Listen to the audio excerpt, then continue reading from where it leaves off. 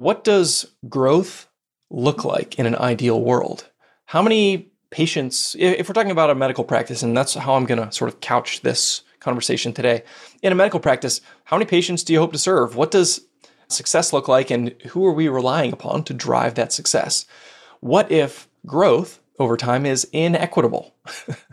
What if one partner is very skilled at developing a referral network and other partners aren't? And one physician gets many new patients, and the others are less productive, and maybe they capture some of the overflow from the busy physician, but in general, it's an inequitable growth trajectory. How is that going to be processed by the partnership? Does that mean compensation is equal?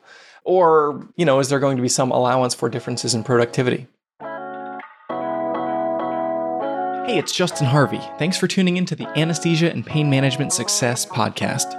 With APM Success, we take a close look at important topics pertaining to business, practice management, personal finance, and careers for anesthesiologists and pain management physicians. We work hard to take your critical questions straight to the experts. Thanks for listening.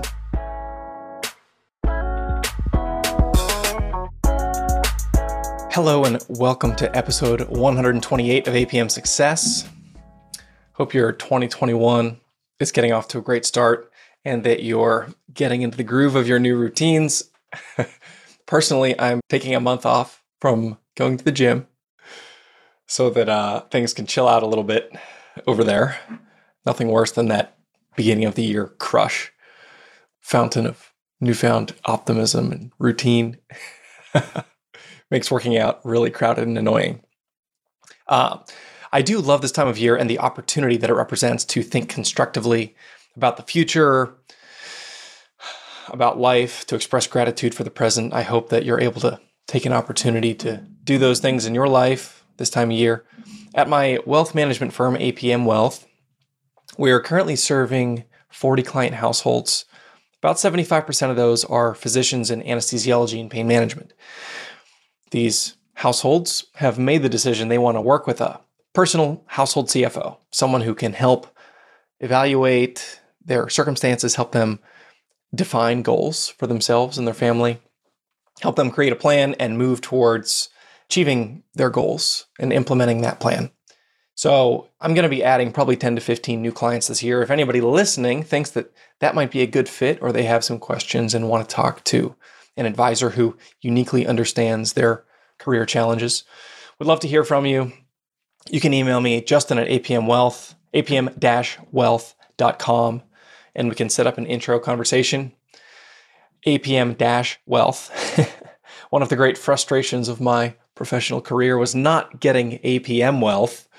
There was somebody who already claimed that domain, but I am checking on it periodically on its availability, and one of these days I expect to snap it up and add it to my collection of Google domains, which currently number about a dozen. I'm sure that I'm not the only compulsive domain collector out there. So you can email me and let me know that I'm not alone in that. One additional announcement before diving into today's topic. As a reminder, you can get CME from listening to and reflecting on the content of each episode of this podcast. Every episode has been updated with a link in the show notes. I'm working in partnership with CMify, Dr. Brian Cohen's company. Talked to him back in December, episode 125. If you go to apmsuccess.com/125, you can hear that conversation. So if you need to capture some CME and you want to use listening to this podcast as an opportunity to do that, go to the show notes. So for this week, apmsuccess.com/128, and you can find the link right there at the top and start earning that CME. Now on to today's discussion. The topic for today pertains to partnership decision-making. Forming a partnership in a medical practice or in any other business is a critically important decision. It's really no exaggeration to say it's a decision of life-altering importance. So much of the substance of your days, your anxiety level, your income, your stress or lack thereof is going to be bound up in this decision. And if you decide to move forward into a partnership, you're going to be putting yourself in a foxhole with another person or group of people And you're going to place your own vocational and economic destiny in that person's hands. Your family's financial future, your professional reputation is going to be in your partner's hands. Reputation is one of those things that takes a lifetime to build and 5 minutes to ruin. If you're going to put that in someone else's hands, you really want to think carefully, is that person worthy of that trust? Most of what I've learned that I'm going to share today has come from three places. One is the school of the school of hard knocks in my own life. The second is the experience of clients and friends. And the third is this awesome book, which I've referenced on this show in the past, called The Partnership Charter. If you're listening to this podcast and not on the YouTube channel, I'm holding it up right now. The Partnership Charter, subtitle, How to Start Out Right with Your New Business Partnership or Fix the One You're In by David Gage. Gage, G-A-G-E. He is a partnership consultant. He has a company called BMC Associates, bmcassociates.com. He does partnership mediation and consulting. So this book has been an invaluable resource. The process which he prescribes in this book is one that I personally have gone through and have highly commended to other friends and clients. So if you're interested in today's content, check this book out, The Partnership Charter, How to Start Out Right with Your New Business Partnership or Fix the One You're In. Today, I want to talk about 4 areas of important consideration if you're thinking about starting a company with another person or joining or launching a medical practice with just a few partners. And for a little bit of context, what I'm talking about today is partnerships of a small size, where individual personalities in a partnership can have an outsized effect on culture and the way that a business or practice is run. I'm not talking about bigger physician-owned groups with many, in air quotes, partners, but effectively it's a bigger organization where a single voice doesn't unduly sway a culture or direction. These organizations are so large that the governance mechanisms in place tend to mitigate a lot of the risks I'm talking about today. What I'm talking about are small organizations where collaboration is necessary among a few individuals to make an organization succeed. 4 main categories I want to talk about today: partnership vision, partnership operations, partnership finances, and partnership dissolution. All the things that have to do with unwinding a partnership that's not working or that is going to experience a successful exit. First, let's talk about vision. Let's talk about why commonality of vision is a necessary starting point. When I'm talking about vision, what I really mean is understanding the life cycle of a business, the life cycle of a practice, how something will be launched, how it will be grown and matured, and what a potential exit may look like. And a lot of these things we're going to talk about today are going to be looking at hypothetical questions and specifically identifying and answering hypothetical questions with a partner or potential partner to ensure that partnership is a good fit. So in the early days, when you're launching a practice, establishing this vision with a prospective partner, what does growth look like in an ideal world? How many patients, if we're talking about a medical practice, and that's how I'm going to sort of couch this conversation today, in a medical practice, how many patients do you hope to serve? What does success look like, and who are we relying upon to drive that success? What if growth over time is inequitable? What if one partner is very skilled at developing a referral network and other partner or partners aren't? And one physician gets many, many, many new patients, and the others are sort of less productive, and maybe they capture some of the overflow from the busy physician, but in general, it's an inequitable growth trajectory. How is that going to be processed by the partnership? Does that mean compensation is equal? Or, is there going to be some allowance for differences in productivity? How big should a practice ultimately be as it grows over years? Are new partners going to be admitted?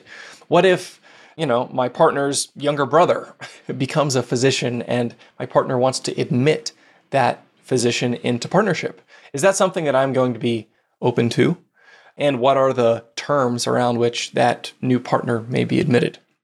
Thinking about the end game, in terms of vision, what is the desired outcome in terms of the exit from this practice? Is this something we're going to, be involved in for 15, 20, 30 years and then ride off into the sunset and then have some kind of sale down the road? Or are strategic alliances along the way, or perhaps rolling up or combining with other practices, going to be considered on an ongoing basis? And I'll talk about that more in the dissolution section. But as you can see, I'm starting to peel back some of the layers. It's great to say, oh, so-and-so and I get along really well, and we think that we would work well together. Once you get specific, once you identify some of these specific questions, and you say, wow, yeah, I mean, if I'm bringing in all the patients and this person I thought was awesome, they're not as aggressive in trying to grow a new practice. That creates a lot of tension. And then you layer onto that the fact that this is your livelihood and you need to get paid, and a partner who's dead weight is inhibiting your ability to get paid from your practice.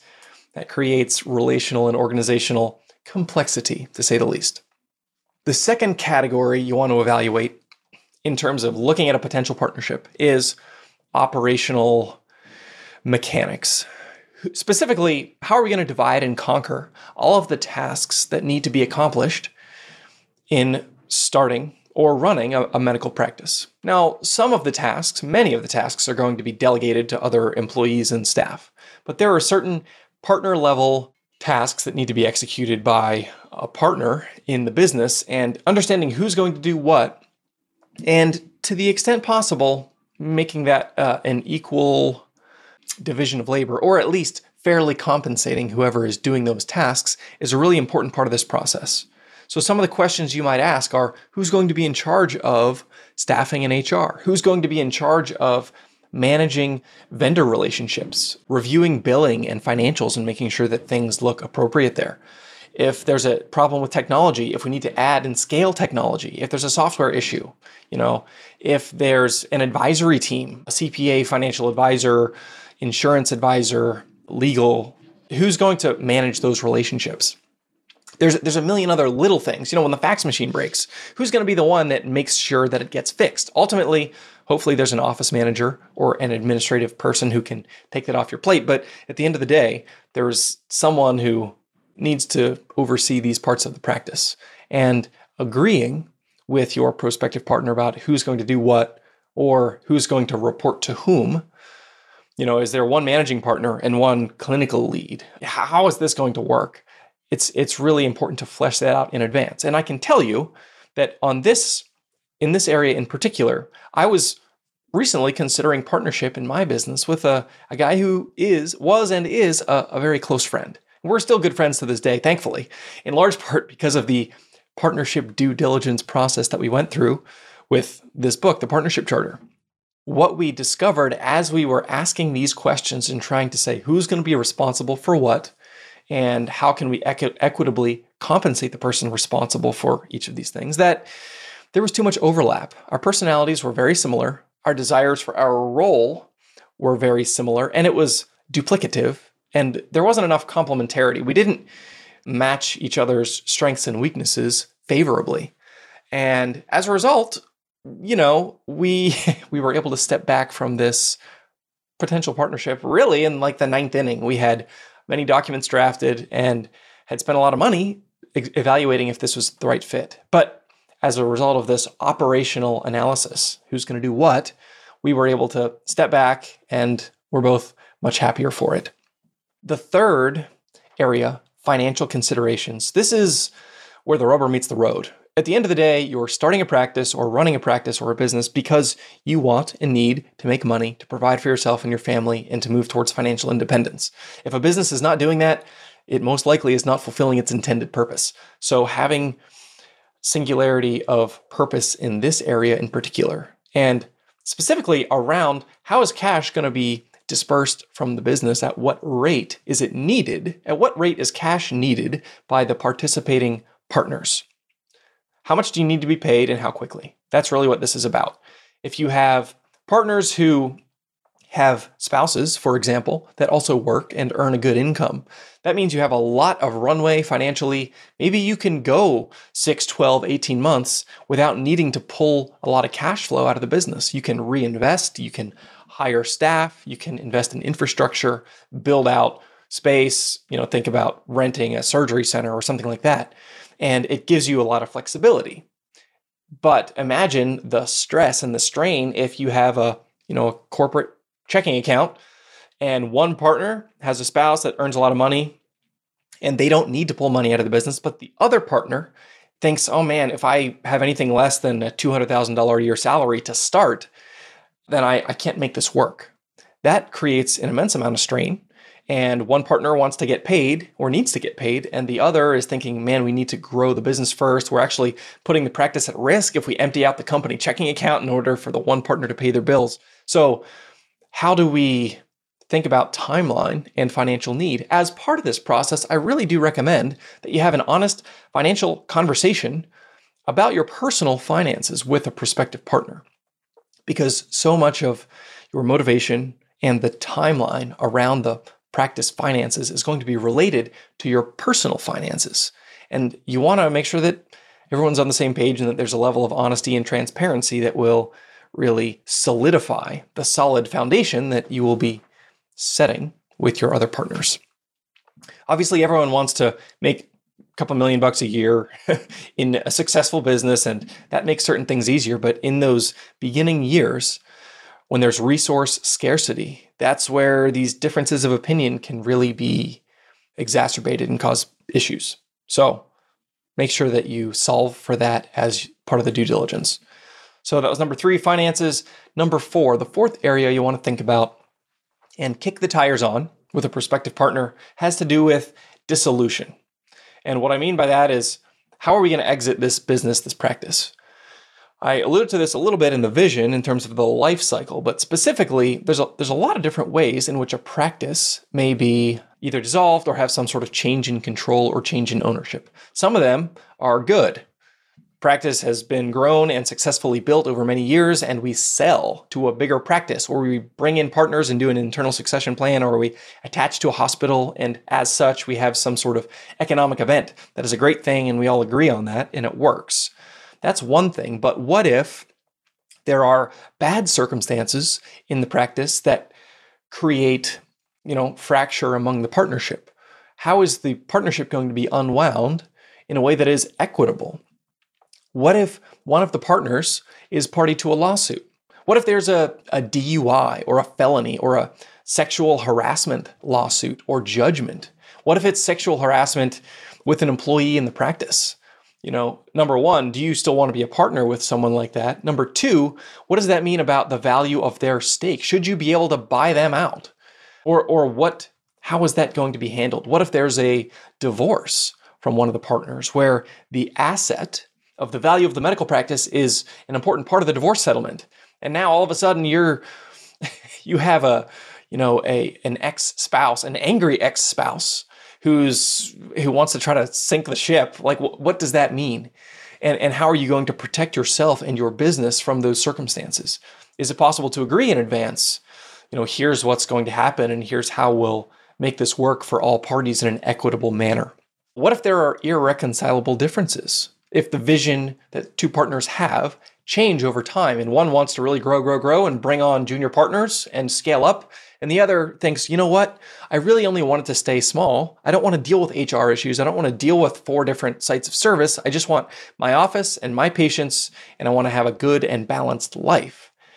If that develops over time, how is that going to be handled by the parties in the partnership? These are things that can be identified and thought through in advance. And what you may find is that as you talk through these contingencies, as you do these live fire scenario analyses and looking at these 4 and many other areas that need to be considered, you're going to find areas of really increased commonality, and you're going to be reaffirmed in your conviction, yes, this person is a good fit, let's do this thing. Or you're going to see maybe this partnership is not well advised. As you're going through this, you can think of it like your oral boards. And hopefully this isn't going to make anyone, shudder and have all these negative associations. But really what you're doing is you're saying, let's look at this. Here's your scenario. Here's your circumstance. Here's the facts of the case. You're in that situation. What would you do? And essentially with your prospective partner in these 4 and other areas, you want to define as many different ones that you can think of, all the different ways that this could be stressful, and see, do you have enough shared vision to be able to make this worth it? as part of this, I mentioned use this book to guide this conversation. You can also create a document, not a legal document, but a charter document that essentially codifies these conversations and these different issues and your responses to them, which can be really helpful and constructive as you continue to work through these issues in the real world. As part of this process, you may also want to work with a facilitator, which is what I did, who's certified in the partnership vetting process. And I can tell you this, I alluded to this earlier, this facilitation process kept me out of this partnership. I spent thousands of dollars on this process, and it was great money because, trying to unwind a partnership is many, many multiples more expensive than staying out of one that is ill-advised to begin with. So in conclusion, I want to tell a personal story. I think the idea of vetting in advance can be so helpful and constructive. And, the comparison between partnership and marriage, I think it really is, it's just a good analogy.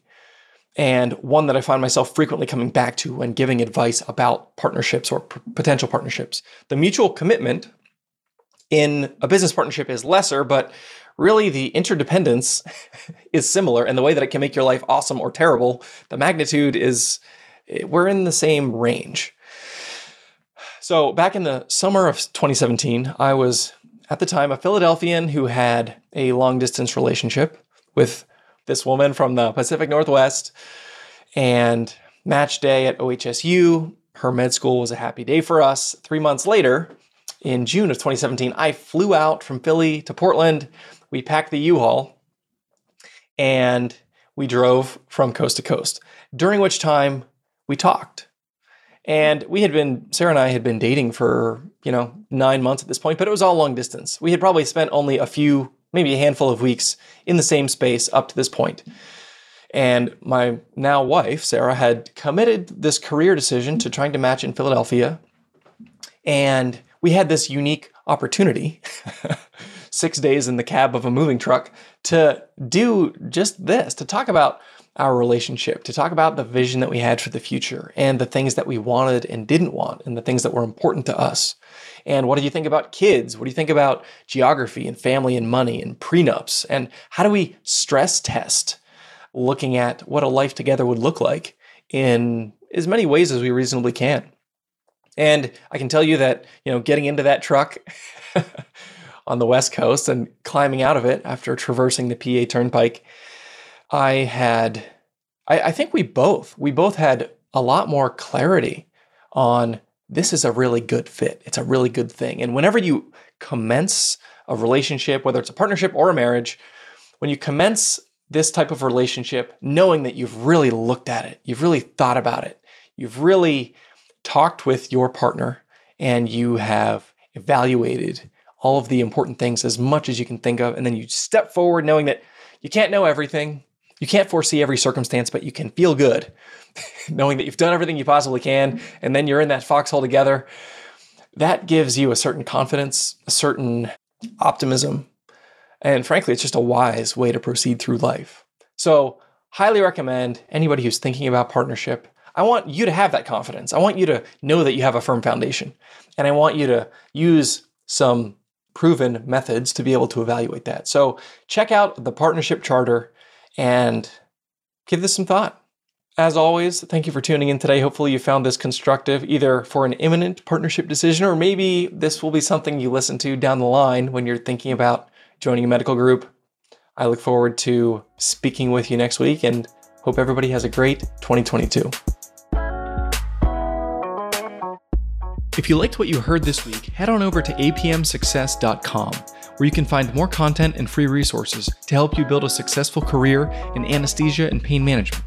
If you wanted to leave a review in iTunes, I'd also really appreciate it. Thanks for using some of your valuable time to join me today on APM Success.